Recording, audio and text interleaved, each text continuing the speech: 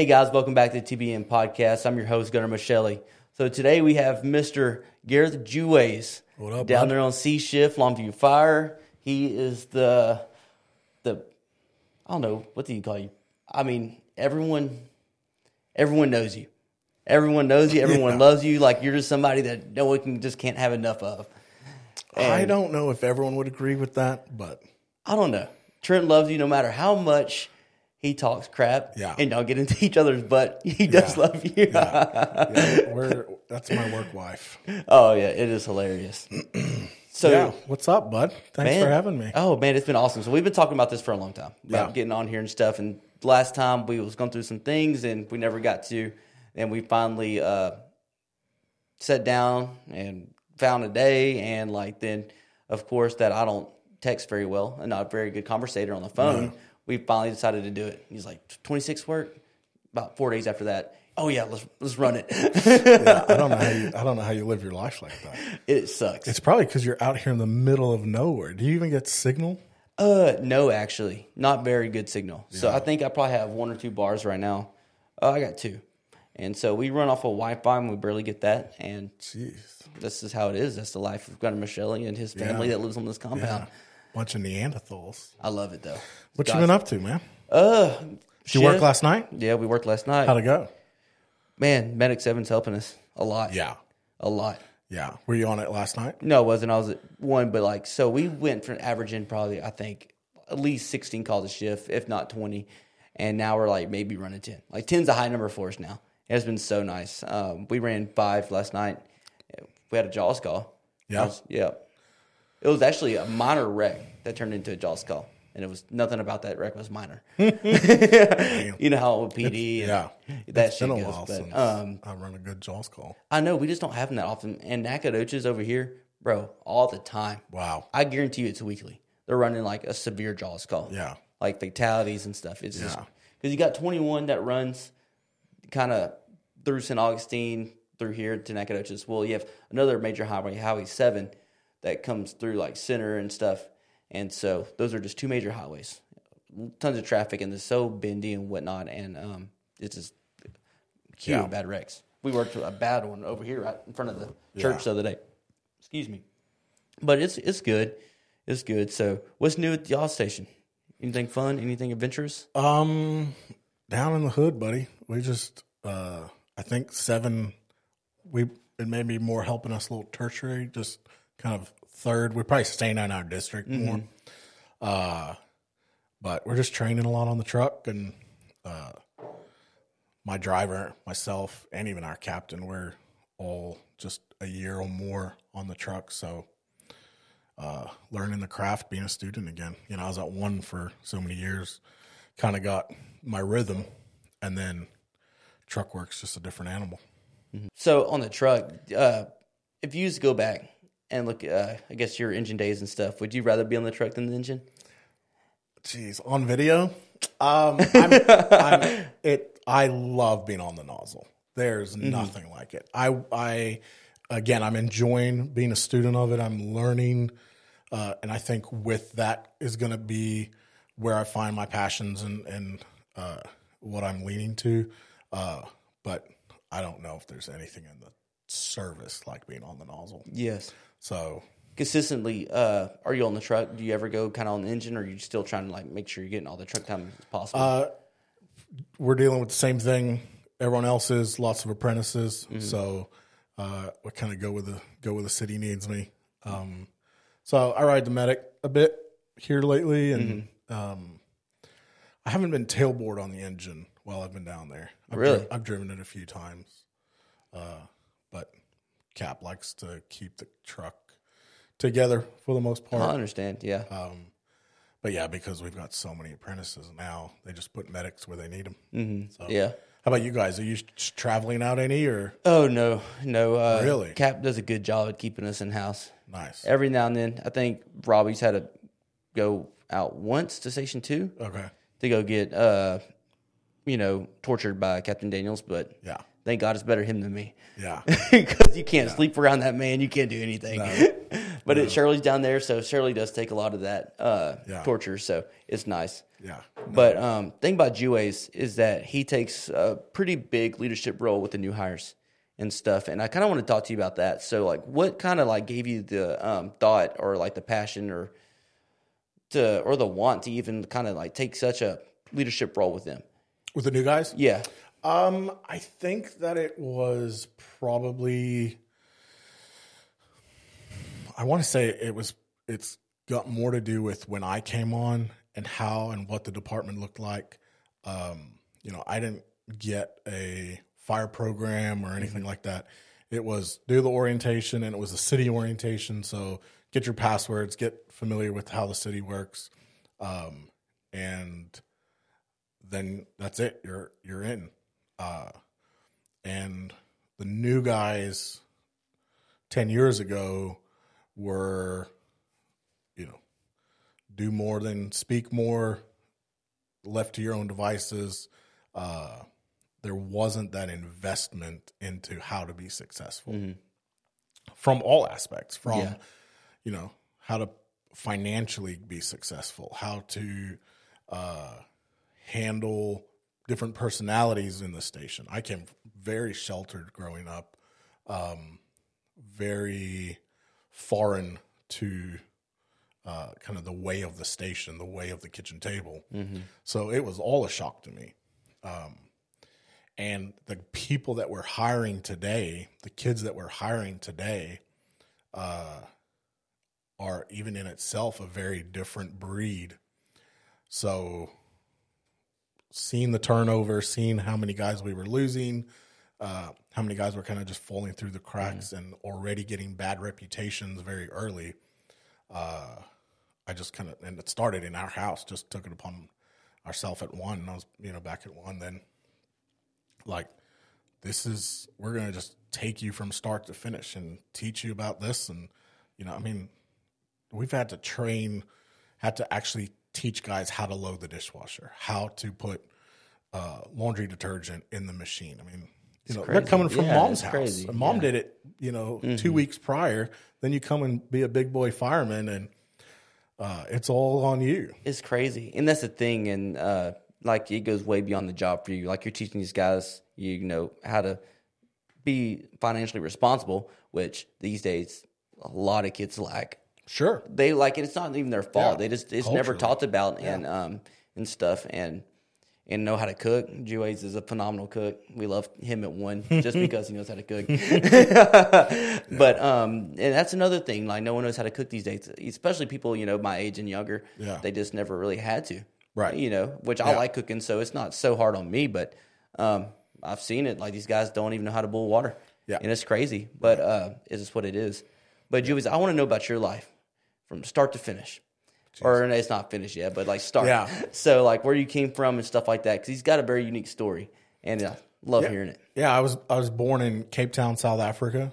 Mom, dad, younger sister lived there till 2005. My dad got a job opportunity in East Texas. It was like a 3-year project.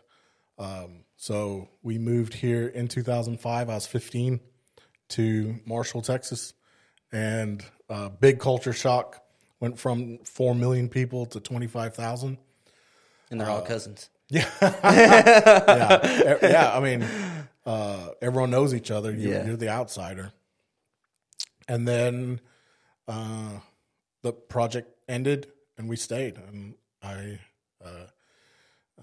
graduated high school, got married young, so just kind of started building a life in East Texas.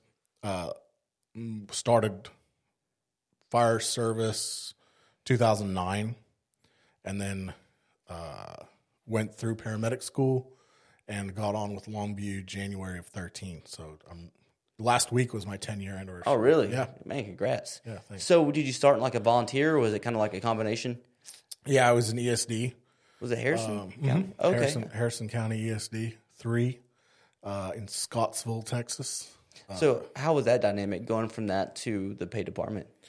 I'm a huge my whole life has been under mentorship. And I've been very blessed to have mentors, my dad being the biggest one, but I've gone from mentor to mentor my whole life.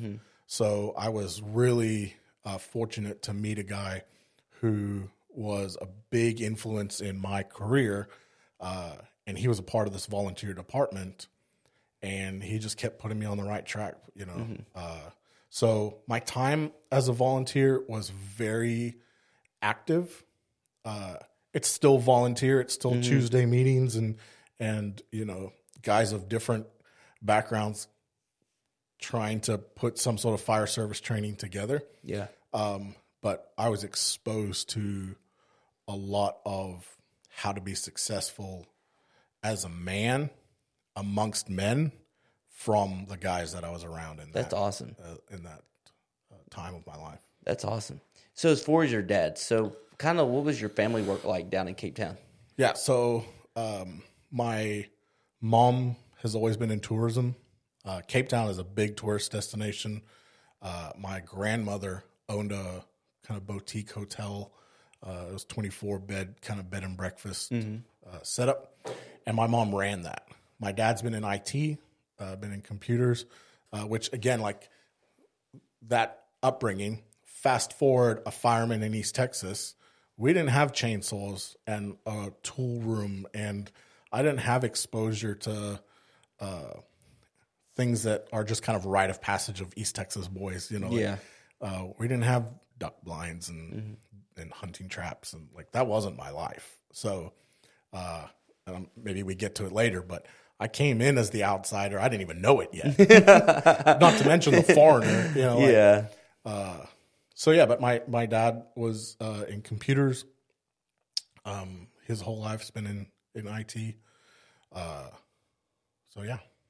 So whenever you came over, whenever you was kind of, I guess, went to school more or less, how was that transition? Were like the kids nice to you? Were they kind of rejective or? So I was homeschooled. Oh, that's right.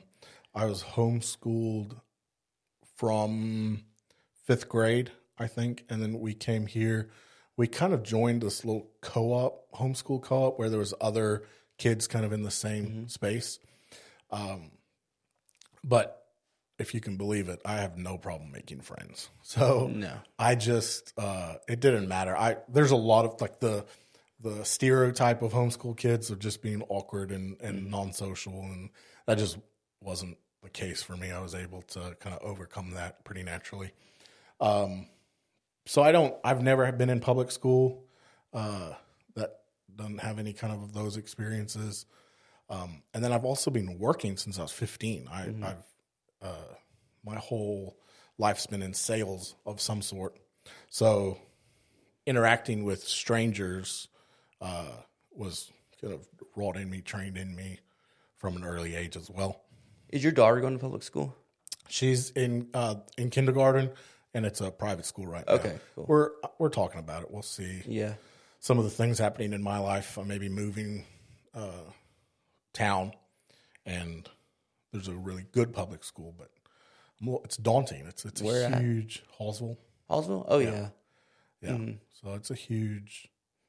As a parent, it's a huge. Yeah. What do you do? Like private school and versus public school, and I'm not gonna lie. Private schools, I felt, at least the interactions and conversations I've had, like I feel like they are smarter than me. They get like a better education. But I think a lot of that was due to my own choosing. I chose to party and, kind of fuck off growing up. So like, it's what you make it. You know what I mean? Yeah. And there's people that I went to high school with are now lawyers. So right. I mean, it is what it is. But sports, the sports, and like giving her opportunities and stuff, it'd probably be good for her, Right. But and especially that being a good school, because I've heard nothing but good things about that school. Yeah. But it's I gotta sit down with her mom and chat that one out. Yeah. So. But besides that, it's pretty unique coming from Africa then into this and to like especially East Texas.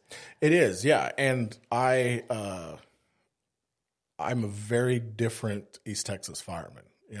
I don't hunt, I don't fish, I don't like beer. I can outshop all your wives. You put that in a bunch of redneck hick firemen. Like, it doesn't go well. No, it like, doesn't. what do you talk about? And there's, for my younger years, I conformed. I just wanted to be part of the guys. And so I'd learn, sayings and phrases to make it sound like I knew what I was talking about, just to be part of it. Like, and it took some maturity to kind of come out of that and be like, I am who I am, and you can either enjoy it and I'll tell you my side of life, and you can tell me yours, or not. Like, I think if I was ever in that situation, I would just start talking shit. I mean, you have nothing to relate to him. Just start talking shit and you'll build a bond. Yeah, my man, a cold front's coming. Them ducks gonna lay low today. I have no idea what that means. I have no clue. But they liked it when I said it. You know what I mean? I've never been duck hunting. I have no desire to. Too early, too cold. Damn it, that was funny. Yeah, but I guess we'll move on to like the more serious conversations. Come on. So, Juays, he won the Nobel Peace Prize of Longview of the Brotherhood Award, and so I'm joking, but it's a serious thing because he not only just talks about it, he is about it, and we'll go through stories and I'll be able to explain to like what he's done and stuff. But like, what does brotherhood mean to you? If you could put it in one sentence. Yeah, I don't think I can. It's such a charged word. I think that it also became Hollywoodized, where it was like this coined phrase and we stole it from the military, but it's a commitment. It's a commitment to loving you because of a shared truth. And for us, it's the patch, right? Like, I commit to helping you out of your hard time because you wear the same thing on your shoulder as I do. Not because we're best friends or not friends. One thing in our department, we've got, because of kind of the dynamic and the size, you've got groups of friends, right? And those, it's easy to help your buddy. It's easy to help your friend with whatever, moving or whatever that looks like. Yeah, because he's your buddy. Like, you spend time together, off duty, hanging out. But because he's got the same patch as you and works in another station on another shift and is in need, it's a little harder to swallow, to get away from your day because he's in the brotherhood. So I think, it's a commitment to one another. Oh, I totally agree. And off those characteristics you said, it's just because it's an act of service, and it's an act of service that's selfless. Yeah. And being non-selfish. I mean, because, like for my brothers, I would, if they needed anything out of me today, even if my life depended on it, I would have them. Yeah. And I would do anything in my power to help them or even die for them. And that's the same way I look at it there. That's the same way I looked at it when I was in the Marines. Even there, you don't like everybody. You don't have to like them. Yeah. But they are wearing the same patch. They are sharing the same culture as you. So you should love them. Yeah. Does brotherhood get taught in the Marines? I mean, do you sit you were a sergeant? Yes. Yeah. So you sit your guys down and say, this will be how it is. This is how it's going to work from here on out. You will keep your boys accountable. You will be there when they call you. Or is it just an organic, natural evolution? I think it's more organic than anything. I think everyone already, I would say it's organic because everyone already had the understanding, I mean, they talk about it, boot camp, about brotherhood and stuff, and growing on, they talk about it. But it's when you live with these guys and, like, you really conform into a family because you're living with them. Like, they are literally your brothers.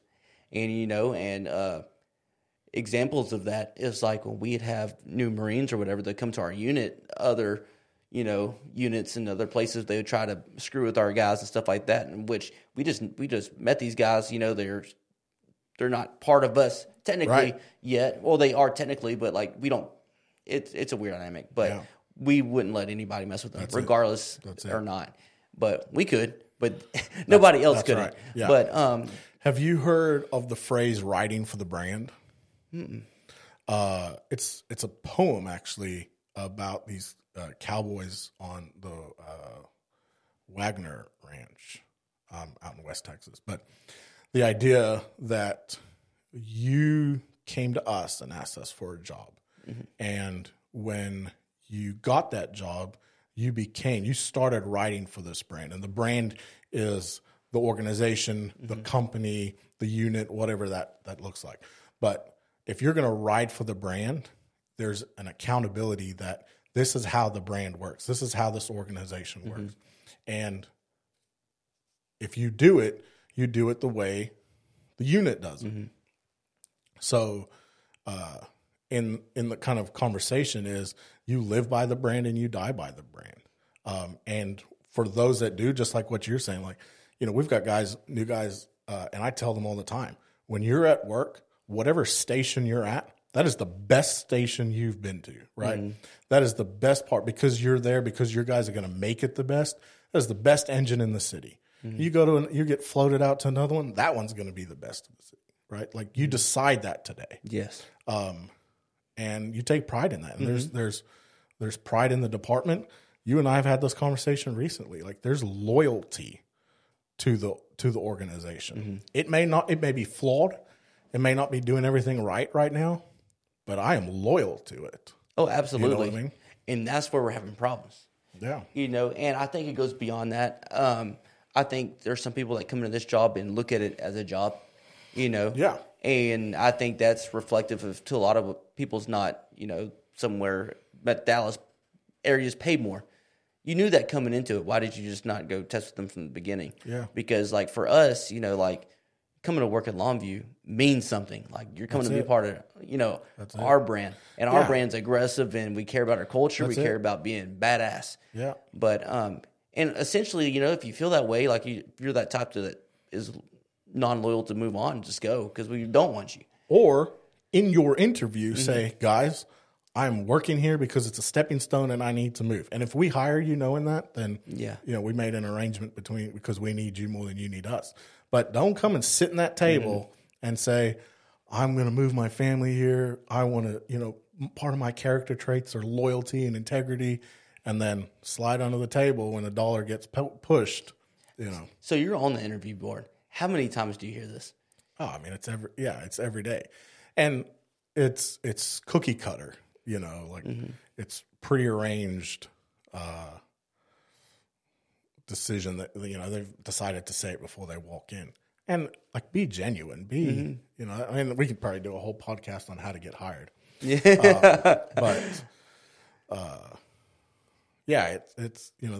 they say it all the time. And, you want to believe them.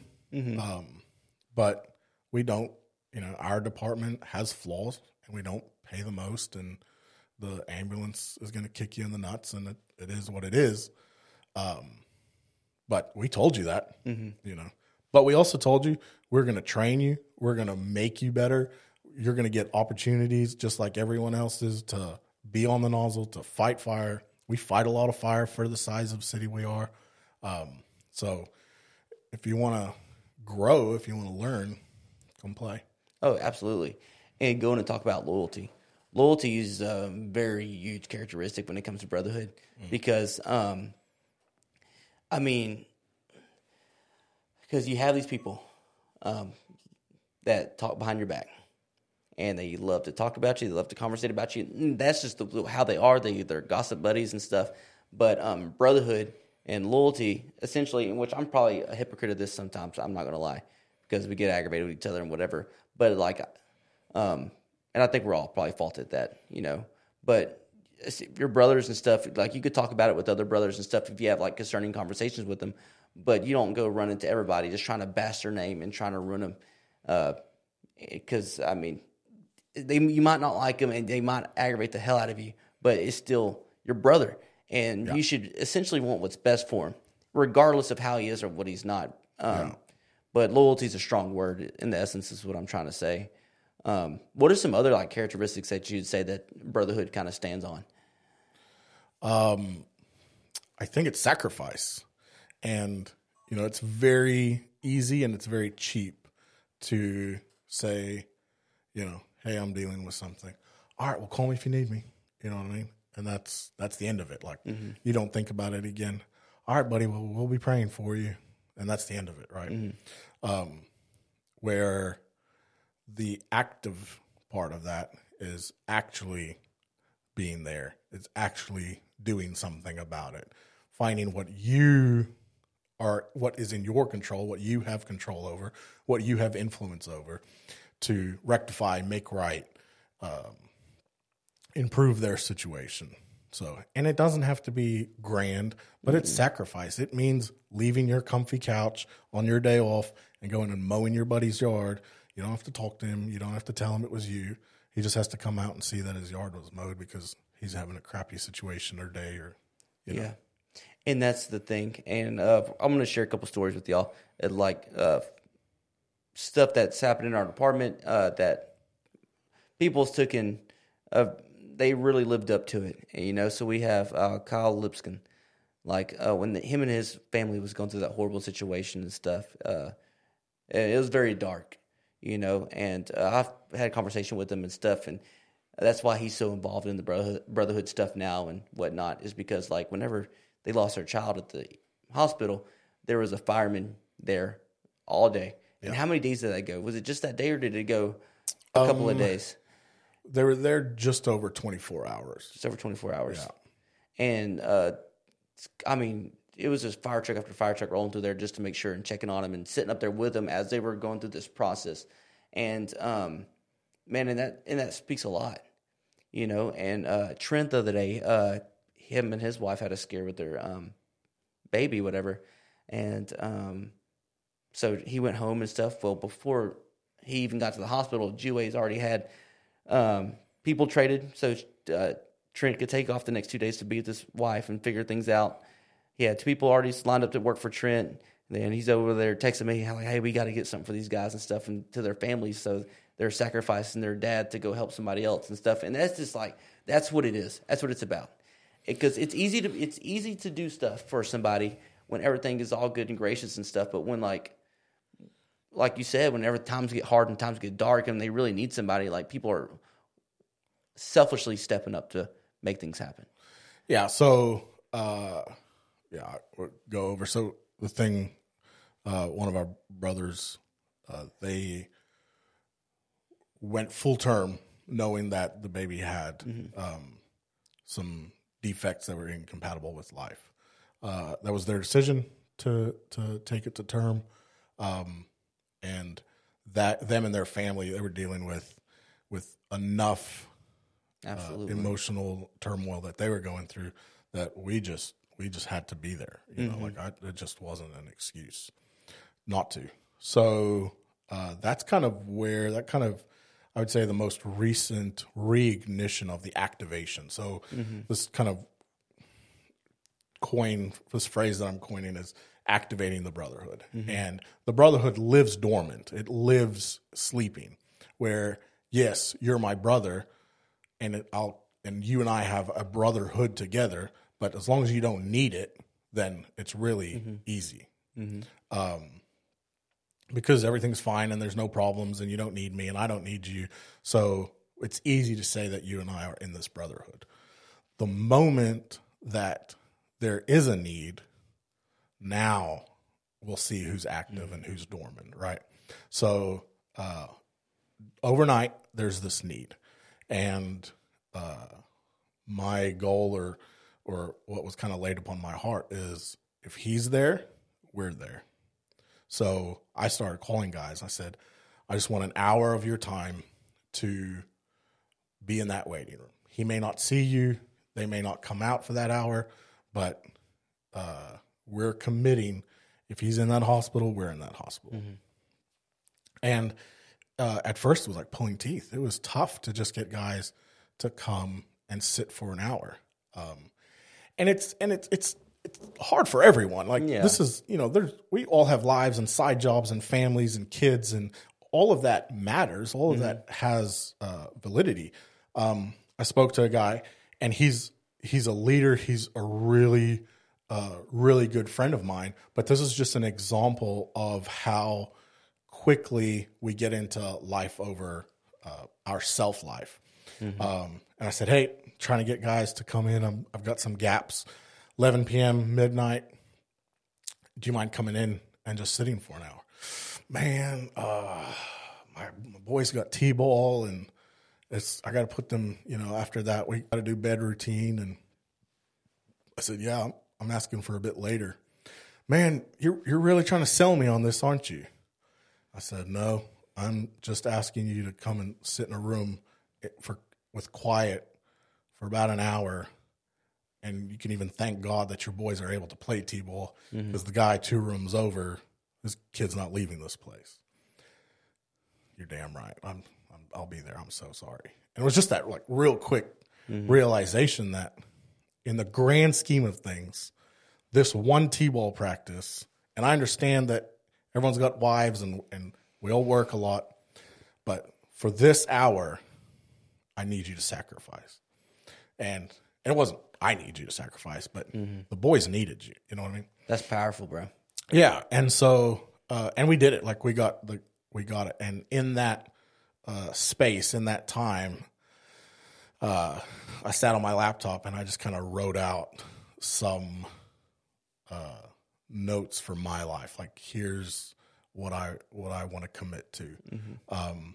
And so I believe that it's a God-given gift of kind of having that gift of leadership and being passionate and being good about it. But it's informal. I'm a tailboard fireman. I have no rank. So my influence is going to be, here's what you can do for the brothers. So yeah, Trent's one of my best friends. We came through the department together, went to medic school together. He doesn't have an option. There's some guys that you're going to help to that level of boundary. I don't. Trent can throw that boundary away. I'll walk in his house if I need to. So when he was having his little scare, and the guys came through, I just made the phone call. I didn't, I've got on my phone, I got notes who do I call when someone needs money? I've got a list of guys. Who do I call when someone needs labor? I got a list of guys. And so then I've got a list who are my traders? Who will work when needed? John Velez, guy's an absolute legend. He's what every rookie needs to aspire to. But yeah, call him. Hey, I need you. This is what it looks like. I'll pay you whatever it needs. Yeah, you're not paying me anything. I'll be there. That was the conversation. Hung up. Willis Corman, dude, the guy's a big kid. He's 6'2", strong as an ox. Bro. He is what I liked. He is a nuclear power plant full of potential energy. I get 10 years younger every time I'm around him because he is just bubbling with Bro, he's awesome with to work joy. with. And the conversation, hey, can you do me a favor? Yeah. When? What do you want me to tell you what the favor is? Yeah. I need you to work. Yeah, I will. Okay, what are you doing? I'm playing video games. Is this going to take much longer? Leave me alone. I'll help you. So those guys were the power behind it, Hey, what do you need for us? Nothing. I'm not taking $1, And so that's the end of that, right? Now, training the muscle is now I want to do something for them and their families because they said yes quickly. They were quick to activate their brotherhood. But now they got kids and wives. And so for what a trade would cost, if I'm going to, and I called you and I said, and yeah, I'll give you a hard time, but if all he asked for was an energy drink, he's like, yeah, give me a C4, I'll be good. So I wanted each one of you to put one down on the table and say, this is from all of us. You know what I mean? And ordered him a pack. I think it was a pack of 24 I ordered. Nice. A C4 energy drinks. Yeah. I'll just text him about it and see if he got them. Yeah, he hasn't got them yet. But. Gotcha. And yeah, because for the cost of an energy drink, you're going to be there for my guy. Yeah. 10-4, no problem. You know what I mean? And then Velez, he's got 3 kids, guy's got working on a basketball team and he's got a wife that's home a lot. So we're going to bless them. So yeah, I call you and be like, hey, I need you to go get toys for these. Yeah, I'm not doing that. I'll get the snuff. You get the toys. Like, you're such a jarhead. Like, bro, I wouldn't even know where to start. you wouldn't. No. I wouldn't even know where to start. Yeah. But no, and I went and got him to skull, whatever, and he's like, bro, I ain't did skull in so long. Like, this is rich man's dip. I'm like, I have no idea.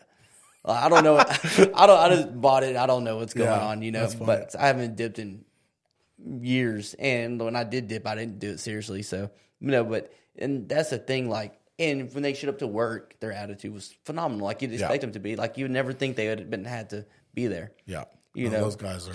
And opportunities happened during that. Corman got to pump his first house fire. Heck yeah. You know? Yeah. And so, like, you know, that makes that much better. Yeah. And, like, God works things in a certain way. I don't know, man. It's just so dynamic. But yeah, without a doubt. And you know, in fact, spoke to Trent, and he was like, I can't wait to pay this back. I can't wait to pay it forward.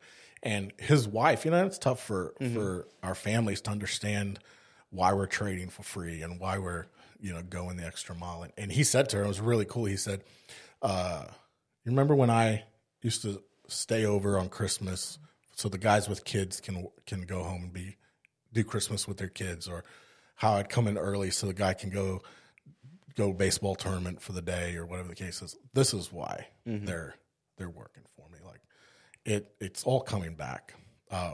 And we don't keep record of it, and it's not like, hey, I did this for you, you did this for me. But that is the brotherhood. That, you want to know what it looks like? That's what it looks like. It's laying down your life for your brother. And man, and like, I don't know, like, so when that was going on with Trent, I'm very close to Trent. Yeah. And so, like, I was scared. I was scared shitless. Like, it put me in a bad way. Because, you know, like, I was like, man, like, I was sitting there, like, it was like at 4 a.m, I woke up, I went straight to the chair, and I went and started praying. Yeah. I went praying hard. Yeah. I'm like, God, please just let everything be okay and stuff like that. And then once, you know, the shift was over, you know, we went and got them some breakfast, brought them breakfast and stuff. They just got back from the hospital and stuff. Just left it at the door, and I left. That's it. And so then I called him on the phone, and he kind of told me what was going on. So I got on the phone, started calling some people to get an opinion on this. And one was OBGYN. And I heard some good news there. And I'm like, Trent, maybe, like, I don't want to, you know, give you false hope, but this is what he thinks. And sure enough. So, like, we are. And he's good. Everything's good. That's it. And so we got what we prayed for. Yeah. But, you know, I'm sure other places are doing it right like this. You know, I don't think we're the only one. Absolutely. But I just hope that we can keep this moving in a good momentum, like, where it just don't die. And how, like, I know things like this is what helps it not die, but, like, what is, like, an intentional action you could take for your department so the brotherhood won't die or be reignited? So I think you draw a line in the sand and you say, yesterday happened the way that what we accepted yesterday is over with. As of today, this is what the new standard is going to be. And you get like-minded guys around you. And so that's what we did is we said, there are great guys 5 years and older, 5 years and senior. But we drew a line in the sand. We said, 5 years down, we are going to make sure that you are invested in to the best of our ability, that everything that we have as senior guys, as 10-year, 12-year guys, that we're going to impart into the new guys for those first 5 years. Informal, not sanctioned by training division, department, anything like that. We are just committing to giving you everything we've got from our first 10 years of service into your first 24, 36 months. And so, you know, kind of being as vague as I can, but we've made informal leadership about as formal as you can. Yeah. And where we're giving them resources, making sure that they are not a week, 2 weeks without a phone call. Hey, what's going on? You know, and that's sacrifice. Like, you know, if I'm in the city, I got some time to kill on my day off.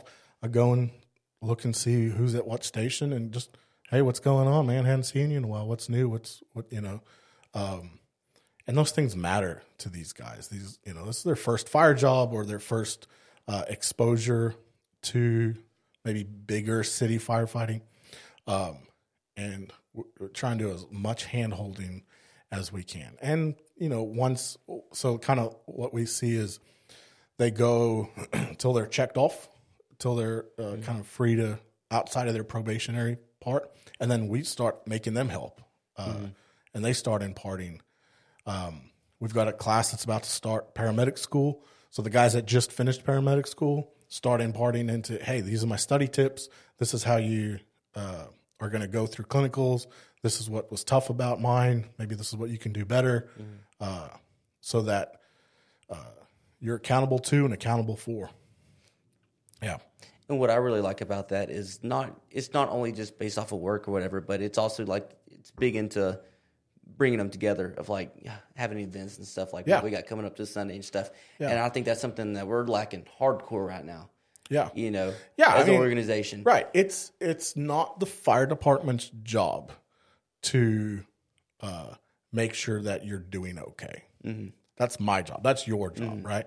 The fire department's job is to make sure that your job is safe and you have the equipment that you need and you get a paycheck for 2 weeks. Your success with your family, the first time that you've got to work on shift and you're doing a 24-48, and this is the first time your wife has been on a 24-48 schedule, this is the first time your kids don't see you every third day, those are big parts of your life that you're so focused on what's about to happen, paramedic school, getting there early, being a good rookie.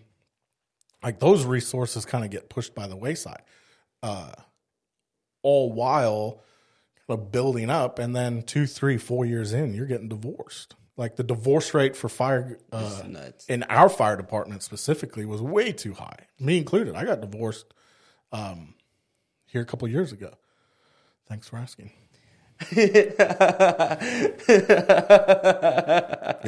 No, I'm good. Thanks, buddy. I'm sorry. No, it's fine. Yeah, no, she's a cop in the city. She's her and I are really good. She's a good mom, and she's Army badass. So she's working on getting SWAT team. And yeah, but look what you got now. Oh yeah, God works. He works. He's there, guys. I'm telling you. I got a lovely lady. But, and that's another thing. It's like getting sitting your wife down and saying, hey, this is going to cost you as well.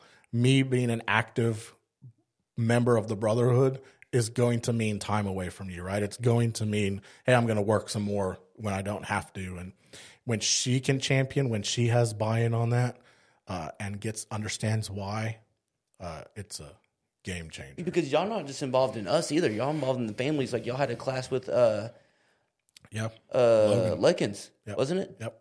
And y'all had this conversation. Was that kind of like the whole gist of that, I guess, party more or less, or get together, was to talk about kind of like the job things, or was it more spiritual? It was both. Him and his wife are a fantastic example of how to do this fire thing successful. So his wife has an amazing story of how to be purposeful at being a fire wife, like we don't like calling them that, but how to thrive when your husband's gone every third day, things like that. So we took as many new guys and their wives and we cooked them dinner and we sat them around the fire and we just chatted and they talked about how it went wrong, what that looked like, and then what they've done to learn from it.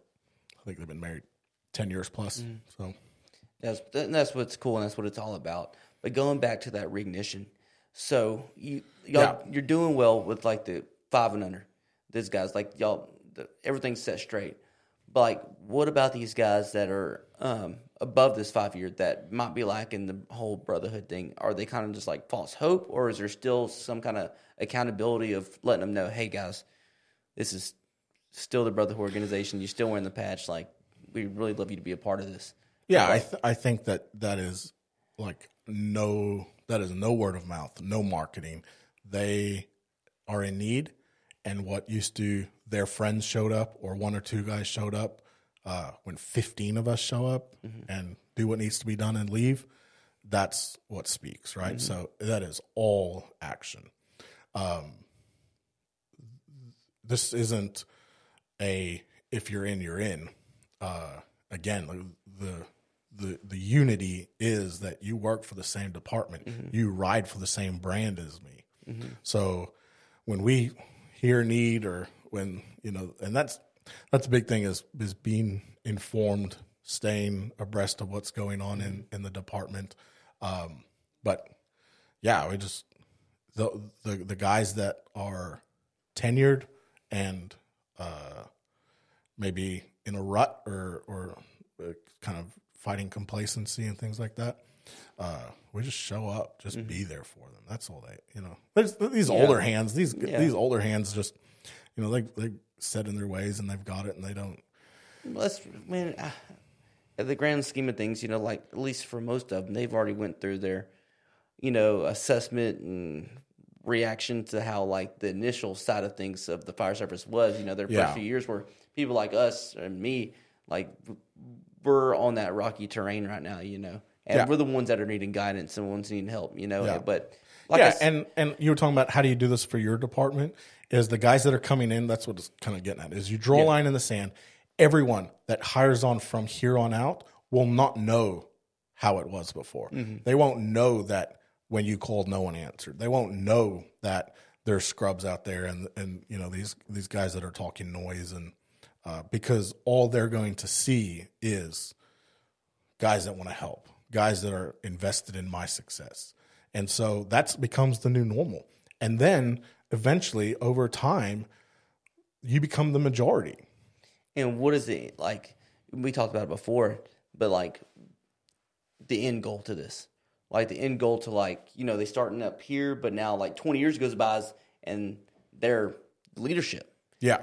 And so essentially like now you have a whole reflection of the whole department in the same mentality of that. We changed the culture from the bottom up. It just took 20 years. Yeah. So now 20 years from now, the culture is everyone's here for each other. Everyone is invested in the success of the new guys. Orientation and new hire training and all these things matter because the ripple effects have consequences. But you realize that you couldn't change it from the top down. Is that how you came up with the bottom up? Yeah.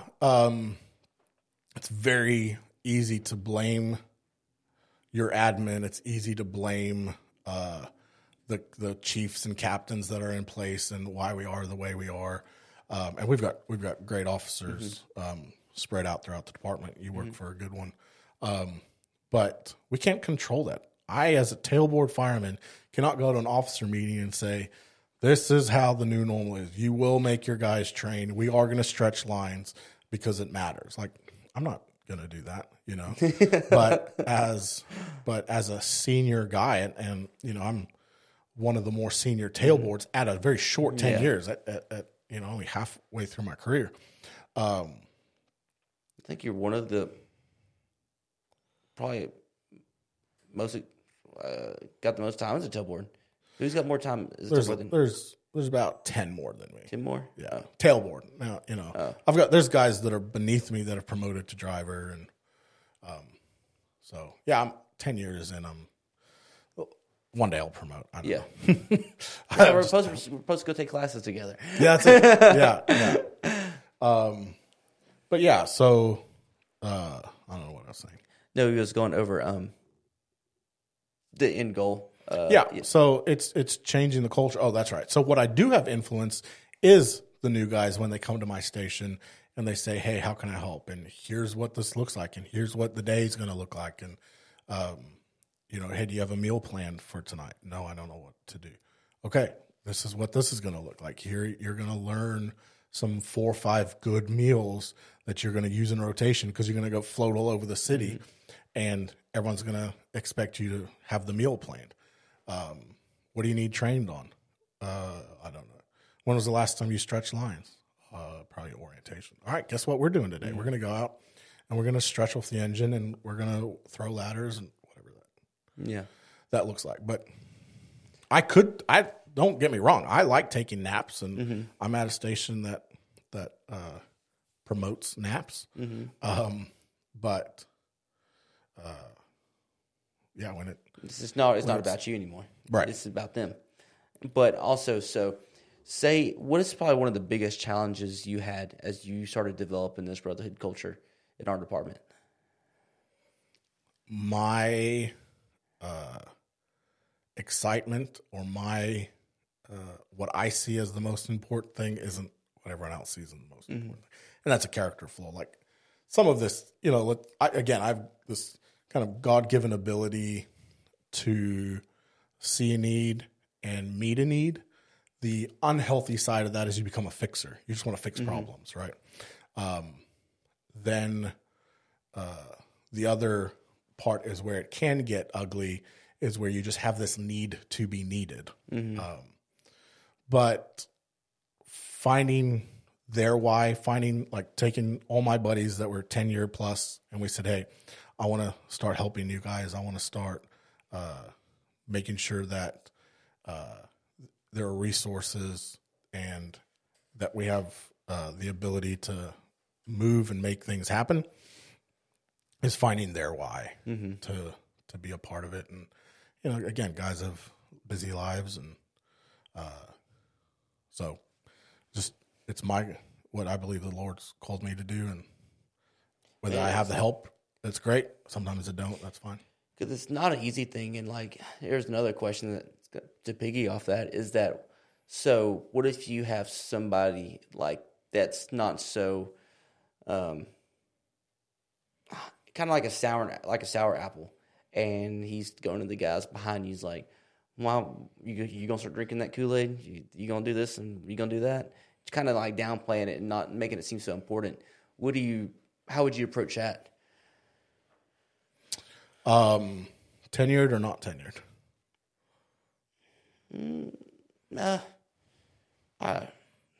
So I don't know. Yeah, so not tenured is I don't tolerate it. I'll call him out, find out what his issue was. Like, did we miss your need? Did did the guys fail you somewhere that we can commit to change? If you're just talking noise to talk noise, then it ain't gonna go well. But tenured, I just a wide berth. Just tell the guys, hey, leave him be. Do what you need to get the day done. But you're not gonna, 20 years in, 18-year guys, they are who they are, and that's fine. They've fought more fire than we have, and they see the world a very linear way. But outside, it's easy to tell them, empower them, ask them, questions, try and get them involved and engaged. Let's fast forward. We've tried all that. They're still just talking noise. I've had a very up-down reputation in my 10 years. I was a 2-20, came in really eager, got on every committee that they would let me as the new guy. It wasn't always perceived well. So, I've been on both sides of the noise and the chatter and the rumors. And I've kind of who my mentors are. I haven't always had the best reputation, and so I've just kind of been lumped in with the guy that that I've chosen to learn from and study from, and that's fine. At the end of the day, you have to be able to justify your why. Is this in line with your goals, your vision? Can you put your head on the pillow at night and believe that you've done your best? Let them talk. I got you. I've watched a lot of mob movies, and the mafia did the brotherhood the best. In its true essence, it was family. Yeah, and you were a horrible Italian. Horrible. Yeah, but your people knew what they were doing because family meant everything. And just like you said, when you touch family, when you came, and I can hit my brother all day, but when you struck my brother, it's on. And at the true essence, these families came as immigrants, and were they don't do it the best way. They did some sketchy business. Yeah, but love it. But at the core, it was we're going to protect our family. Our family's going to eat first. Our family's going to thrive. So We're just underground mom. And at the end of the day, if anyone takes out anything of this podcast or this conversation, is just to quit being selfish and quit doing things as you would do your own family. Quit looking at it as a job. This is literally your family. Yeah. And I think like things could be changed if it's sideways to being the better, because I mean, like if your brother, hopefully you love your brother and you claim him as your brother, and the dynamic's not weird, but like my brother, like I said, if anything happened for him or anything happened to him, like bro, it'd be lifeless. Yeah. Like I wouldn't care. And it's hard to fathom in a way, but it's also simple. But who are like some of like, because what confuses me about your mentality behind this is just like, where did it come from? Like, I was raised with it. I was raised with it. So, both my parents are servant leaders. Mm-hmm. And kind of going back to, I was from mentor to mentor. My dad was, if we had enough, we'd go find out who didn't. Multiple times we'd have our shopping cart, and then we'd have the cart we were filling for someone, and we'd just go put the groceries on their front door and leave, because they were in need. And it wasn't for gratification, self-gratification, or show, because they didn't know where it came from, but it was just in their heart. So my mom was very active in finding where, her love language is acts of service. Mm-hmm. My love language is acts of service. The brotherhood is an expression of that love language, is of how I can serve you, to express how I feel about you. Mm-hmm. And then when I got here to the States, there was a guy at church, and he was kind of over the deacons, over the service side of the church. And this guy, he grew up, his parents were kind of deep-rooted Texas politicians. Mm-hmm. So he grew up having these kind of formal dinners and serving these events and being exposed to high-end service. Mm-hmm. Well, he had a catering company, and he would take all the kids from church, the teenagers, and we were too young to kind of formally work, but he would put us to work, and we would help set up for these functions and catering events. Mm-hmm. And then he would take us to Florida for the week as a thank you. We'd go skiing or whatever the case is. Really? So yeah, that's so neat. yeah, so we cool. were, the kind of the youth trips were, and it wasn't, he was kind of the,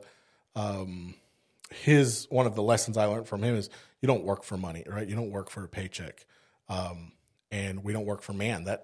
What's provided to you comes from the grace of God, and so when you remove that, I'm only going to do the minimum to get the paycheck, there's so much more opportunity that comes out of that. That's a crazy perspective. Never looked at it that way. Yeah, that's cool. I learned that at 15 years old, where we'd have hard work, give it your all, do it to the best of your ability, and then it wasn't associated with, I'm going to get a check after this. We were having fun. We were with our friends and washing dishes at 3 a.m. and setting up for these 500 people events, and then when end of the year, we'd go out to Florida, Destin, places like that. But anyway, I remember when I first got here, he would pick me up after school, and I'd ride with him, and we went to one of the ladies in our church just lost her husband. Mm-hmm. So literally, he gets a phone call. All right, I'll be right there. We go to this person's house. Her family's still there. The preacher's there. Like, this just happened. Mm-hmm. And he just stands in the background, and I'm kind of standing next to him. And he kind of leans over to me. I was with another guy. He goes, "Hey, I want you to go strip her bed. Take all the sheets off her bed, put it in my car." that's weird. Like, teenage boy, what on earth are we doing? Yeah. So I do it. The guy with me, he'd kind of been here longer. We just went and did it. Stripped all the sheets, all the blankets, all the pillowcases, put it in the car, and we went and washed them. And he got a meal train going, putting food in her fridge. And the whole time I'm like, what did we do? Why did we do that? Finally, the time comes where I can ask, and he goes, that woman just lost her husband. She is going to be crying in that bed for probably the next 3 days. The least we could do is put clean sheets on it. And it was that act of service to the nth degree, to a detail above what you were going to do. Like, yes, getting a shift trade for your buddy is cool and noble, but how can we serve the guy who's serving the guy to the best of our ability? And whether that's if we're going to get his kids toys because, he's willing to do this, like, that shouldn't be, it's no longer why it's the least that I could do, right? We've all heard that, thanks. Oh, it's the least that I could do. Why? We want to do the most that we can do. And that's what this mentor of mine, his name's Reese Reed. He had that muscle flexed. Like, that was, and it is, you have to train yourself to find opportunities, find ways to serve. And there's so many of those kind of stories that then coming in here, then you go and ask some burly East Texas fireman, hey, let me strip your sheets so that I can do your laundry for you and put meals in your refrigerator while you're going through this tough time. It's a little daunting. Like, a lot of them are quick to say no. And that's kind of what I'm getting at. Like, you're going to serve, you're going to help to that boundary where you feel comfortable. You're not taking no for an answer. And yes, right. And that no for an answer may be past the boundary, right? But mowing his yard is a quick and easy way to say I'm here for you. Just you find what that is. I was talking to a buddy of mine. He went through something, and this was another guy. I think we're about to hire him. He hasn't started yet, but he went and picked his kids up for 2 days. Like, I'll pick your kids up from school while you're dealing with your wife who's in bed sick. Picked his kids up for 2 days. Like, my mom used to say, behind every excuse is a lack of desire. You'll find an excuse to do it just as much as you'll find an excuse not to do it. So, yeah. And then been able to just kind of take these little lessons, and it wasn't always. I also spent my first few years kind of fumbling through the place and taking our job for granted. And it takes a bit of maturity and to see that there's a better way. Yeah, but there was something that sparked it, and that I guess you probably did a lot of self, reflecting on it. And did we talk about like what sparked it, like the actual moment or event that sparked you to drive this passion here in the department? Again, I think that it was coming up, not having it, not having mentors. There's guys that I looked up to, and there's guys that are great to work with and fun to be around, and but having mentorship, and this is a different conversation, and you guys talked about it with Chief Moore, but mentorship used to be a life commitment. If you go back into 200-300 years ago, when you were an apprentice, to a watchmaker, your dad, your family spoke to that watchmaker and said, I'm giving you my son to apprentice. He will live with you. You're going to feed him. And in return, you're going to teach him that craft. You're going to teach him how to make this watch, how to be a cobbler, make shoes, whatever that was back in the day.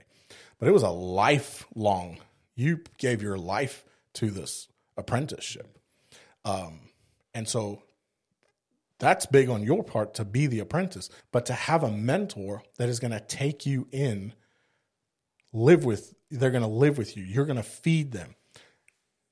In return, you're going to teach them your 40 years of craft, your lifelong passion. It was a huge undertaking.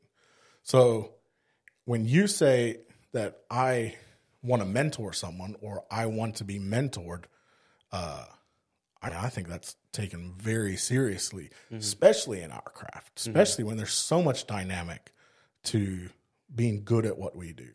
Yeah, and so the brotherhood just follows. Yeah. Man, that's awesome. Yeah. So I was talking to Lekins the other day, and I didn't know how financial, literate he is. Oh, yeah. Man, he's smart. And the conversations that we've had in the recliners at 10, 11 o'clock at night when the day's done have just inspired and motivated. And, I mean, we definitely strike and ignite each other. It's been a huge blessing. I think that's another class you need to have in the group is a whole finance class. Because, from me talking to other guys and stuff like that, it's definitely a lack. Yeah, we're definitely it's on the books.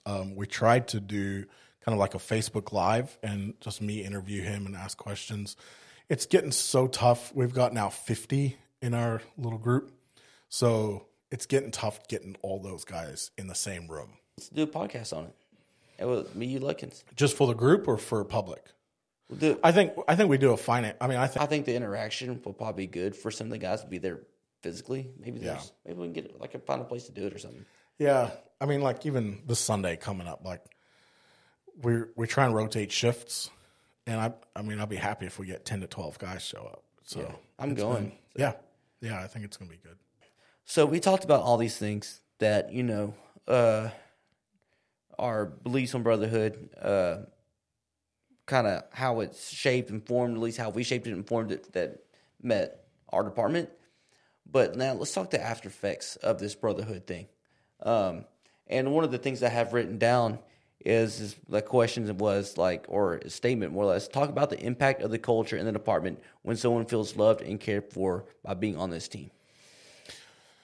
Yeah, so that kind of goes into retention. When they're not looking for more money, when they're not looking for a better department, they stay.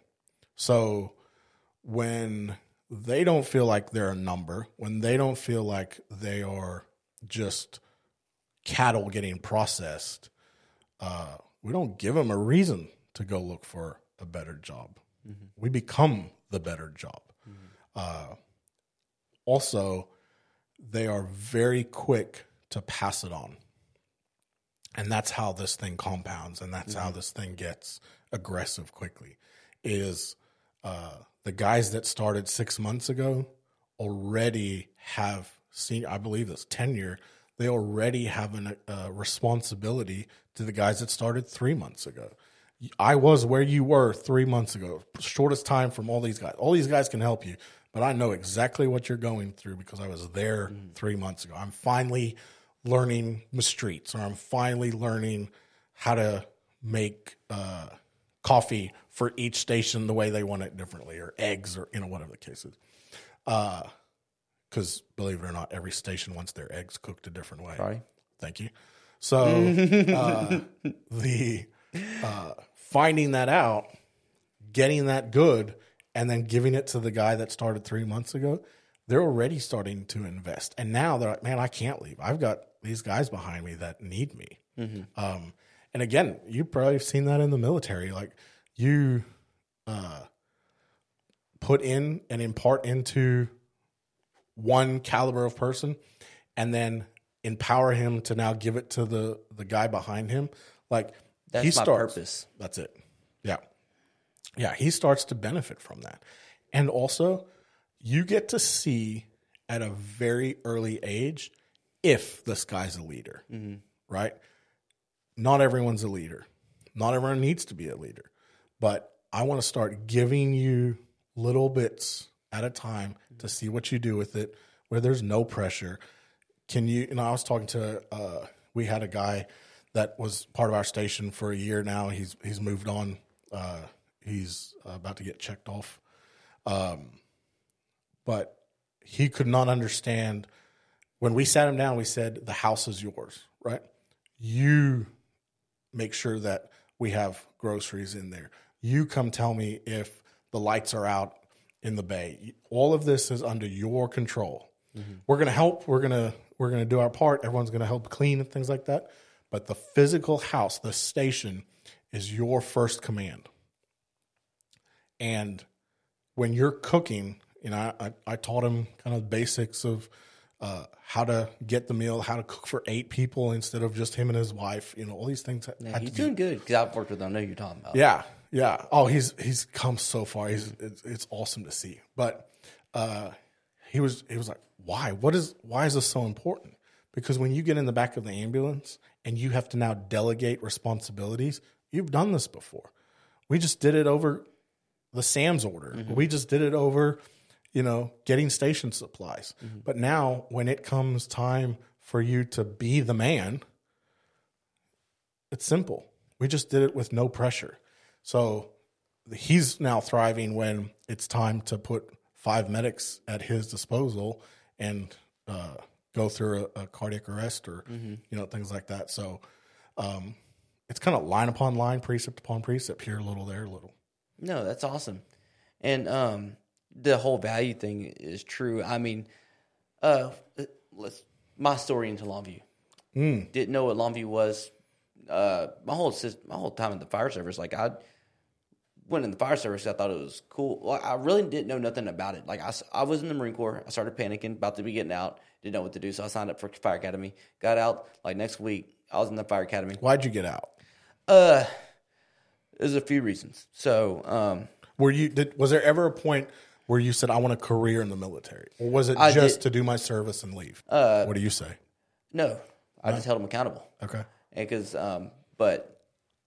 there's, I feel like I know exactly how that conversation went. I've been in conversations with you and the guy that we're training, and I think I know exactly how that conversation went. Well, I mean, I just believe in a standard because, like, the standard is not something that I set. Yeah. It's something that was set way before me, and my job is to hold that. Wow. And plus, like, we weren't going back to Afghanistan. And I hate to say it, but like, my whole purpose in the military, what I wanted to be, was revolved around combat. That's it. Then once I decided, like, Cassidy did play a little bit of role in that too. So I was like, it's time to get out. Yeah, I just met her. She's awesome. Yeah, she is. She settled me down a lot. Okay. Because I was not the person you want to bring around your family. Yeah. But got it. Yeah. But then I was like, man, I have a good buddy that he was a fireman in Lufkin and rode out with them one time. I was like, man, I get used to this. Work out and run calls. Seems fun, whatever. So I went to the Fire Academy and paramedic school right after that. Then Pre-working. Okay. Yeah, so I started working down in an industrial plant while I was down there. It's called Triangle Rescue. So it's like a standby service where they do like standby rescue. Well, they got a contract for some industrial firefighters at a plant down there. Did that for a little bit. Well, I was like, you know what?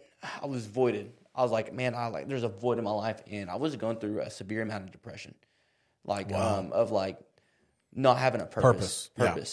And it was like it was tough, very, very tough. And so I was like, man, I literally got to get into like some kind of degree of like,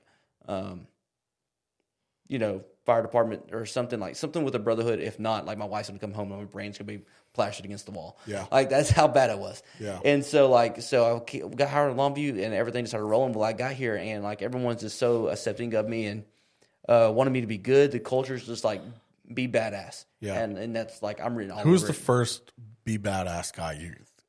Captain Nicholson. It was at the physical. Okay. He's the one that I just solely remember. Okay. And Captain Lawrence with his chest hair hanging out and his boonie. I'm like, I'm rock with this. Got it. And that's those two first impressions. Yeah, first impressions. And because I really didn't speak out of that. Then going into orientation, someone that I'm not that kind of way or whatever, but I fell in love with Conrado. Yeah. Like his leadership, his articulation of like how much he cared, like his genuine like care. Yeah. And and how he can translate that into you caring. Yes. Because like you guys talked about it on the last episode, like you cannot motivate someone. It has to come within. But you get around motivated people, and it's easy to find it within. Yeah. You know what I mean? It was. And that's what it was. Him and I went and played golf the other day, And we couldn't get through 18 holes because we just talked so much. Like, we would just stop and, hey, what is your thoughts on this? Oh, I love that. Like, I got to write that down. It was an awesome experience. And he's again, strike and ignite. Like, make me better, I'll make you better. Make me better, I'll make you better. Man, I don't want to suck his dick too much, but like, man, he just please don't. But it's just one of the people that, I mean, you're just no matter how you feeling in life, like, go talk to him, and your life is going to be 30 times better. Yeah. You know what I mean? And he just made a drastic impact on my life when I went into there. But you know and he's at 1. You guys have got some killers at 1. We're stacked. Yeah. But best house in the city. Then I went to Station 6. Captain Letty, Jake, and Crop Truck made a good impression on me. But Jake's somebody great. that I started making a relationship with early on, and I was straight at rookie status. I was like 2 weeks, but talking to him is Trent. Trent Montgomery, Captain America. And so now we developed, an inseparable bond. And we started talking shit to each other. I'm telling you, if you could talk shit to somebody, I mean, that's your best friend. Yeah. But funny thing, Trent is what I told everyone in South Africa what America is like.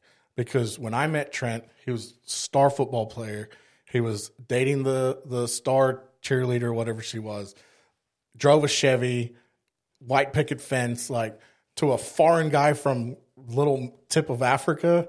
He was as American as America gets. And so that's why I call him Captain America. Like, this guy is textbook. Put him on the Wheaties box. Oh, absolutely. And I remember, being so new, then I see, Trent and Johnny Knoxville riding in the ambulance. Robbie and bro, I just would die laughing, and they always talking shit and having a good time and stuff. But you just tell they had a bond. And now I started really, I took a step back and started assessing everybody. And I seen, there were some people that were standoff, but there's also some people that had some really good relationships. Yeah. And then got to meeting people like you. And I think, was the first time I met you, was that the time we went and moved your house out, or did I meet you before then? No, yeah, I'd met you. We had worked shift together a couple shifts before. That's right.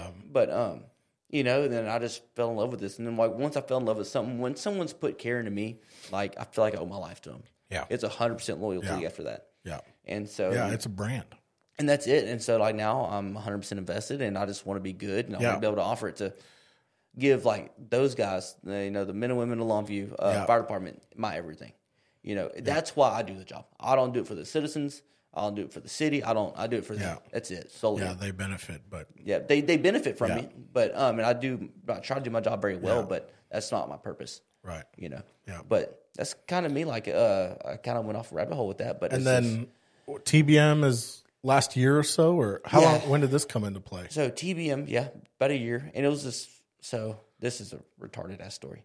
So I was sitting in the gym in Fort Worth, and I was working out. I've always been kind of big in workout clothes and stuff. So I was like, man, I wish there was some a fire department clothing that would involve athletic wear, that, because we're very prideful. We love being firemen. We want people to know that we're firemen, if we say it or not. We're very prideful. Yeah. I was like, I wish there's some workout clothes that kind of represented us, but it wasn't too motivating. I got your brother's back, and I fight what you fear. Yeah, all that bullshit. So I was like, man, I'm gonna start this. So I called one of my buddies, Heath, the guy that I used to be on here with, and told him everything. I called my buddy Fucks and told him everything. What's his name? His name's Fucks, but he was in the Marines with me. So got it. And so it just kind of just trumbled down, and I wanted it, so I was trying to find ways to market it and stuff, and podcasts came to mention, and I felt like it would have been a good positive way of giving back. And when are you launching? When can we buy stuff? So actually, it's in the final stage of production. So all my t-shirts are done, awesome. And now I'm waiting on Adcock to finish my tanks. Okay, then it's rolling out. You excited? I'm excited. Yeah, I'm excited. See where it goes. See people. Hopefully, people like it. I got to start working on another set. I'm gonna do little bits. I'm gonna just constantly do a t-shirt or two and just keep it always running. Okay. That way I just don't keep a lot of overstock and have people not always just trying to catch up, or having to buy everything at once, So as things come out, they can get everything there and save their money to buy the next things that come out. Gotcha. If they care to buy. And then the podcast is just kind of run parallel with yes, it was brand, or do you think it'll kind of separate? Man, I think it's going to end up somewhat separating, maybe, because I initially did the podcast for the apparel, but now it's kind of turn it around, and now it's the apparel for the podcast. I see. So just because the podcast kind of took off, and it's fun to do, and it's just like, I don't know, I think it's man, what's a good word? I think it's very purposeful. You know what I mean? Because I get to come over here and have these conversations and perspectives, and hopefully people can watch this video and listen to it on the road, and they get to kind of sit in on it and be a part of it. And that's one thing I was telling Velez and Cap and stuff the other day. I was talking, I was like, because the podcast recorded really well, and they was like, man, I was like, thank you. Yeah. Thank you for being a part of this and stuff, because like, it's not about me. Like, I don't want TBM to ever be like a brand of Gunnar and Michelle, because I want it to be a brand of like us as a whole. Yeah. Because one day I will perish, and people will have to take it over. Yeah. And so that's what I wanted to represent. And you know, if I decide to sell it or give it away one day, like I can give it to like Velez or somebody and take it and run with it, and it will still succeed because it's not about me. Yeah. You know what I mean? Yeah. And that's awesome. And that's kind of the model. I mean, in a nutshell. Yeah. That's super exciting. I'm glad to be a part of it, and glad to see it from its infancy. And that's what I'm saying, like with you and having the conversations that me and you've had, like you've taught us so much. And you're always like the brother thing. He's there when you need him. Like, hey, Juays, I need this and this and that. Even though I didn't use the GoPro the other day, but because we didn't need it. But like I was like, hey, Juays, I'm going to buy it. I need something. Yeah, good things happen. I've made a lot of money from hearing what people need and knowing people that have it, and just putting the two together. I'll call up, hey, I got someone who needs this. What's your finder's fee? So that's the way it is. But yeah, man, I mean, I guess in closing, love your department, love your company, love the guys you work with. Pride and loyalty, and love, and act on it. Yeah. If I could sum up brotherhood at all, it'd be pride, loyalty, and love. Yeah. You're prideful of what you are. You're loyal to what you are, and you love who you're doing it with. Yeah, exactly. And that gets, there's this concept, the house. So the house being the fire department, loyalty, pride for the fire department that you're a part of. The house, your company, your station, being accountable. Like, hey, and we talk about it like, you and six, like, one's better than six, or one runs more calls, or six runs more calls, or like those kind of little beefs, like they matter. Company culture matters. Start company culture. That's how you get guys with buy-in. That's how you retain these guys, is have companies worth coming to. Every time you guys have an opening at 1A, you get a list of people that want to be there because you guys have some culture to it. 1C's doing that. 3A's had that company culture. My whole career, they get a list because their officer is someone that believes in it. Who is it? Colby Beckham. Oh yeah. I thought so. 3A. Yeah. So and I don't know. I think this is fun. It's kind of these like unofficial written rules things, but what are your company traditions? What is your company culture? And maybe it's a comment on the YouTube on this video is I'd like to see all the company traditions that are out there. Let's do that. Yeah. If you're listening, do that. Yeah.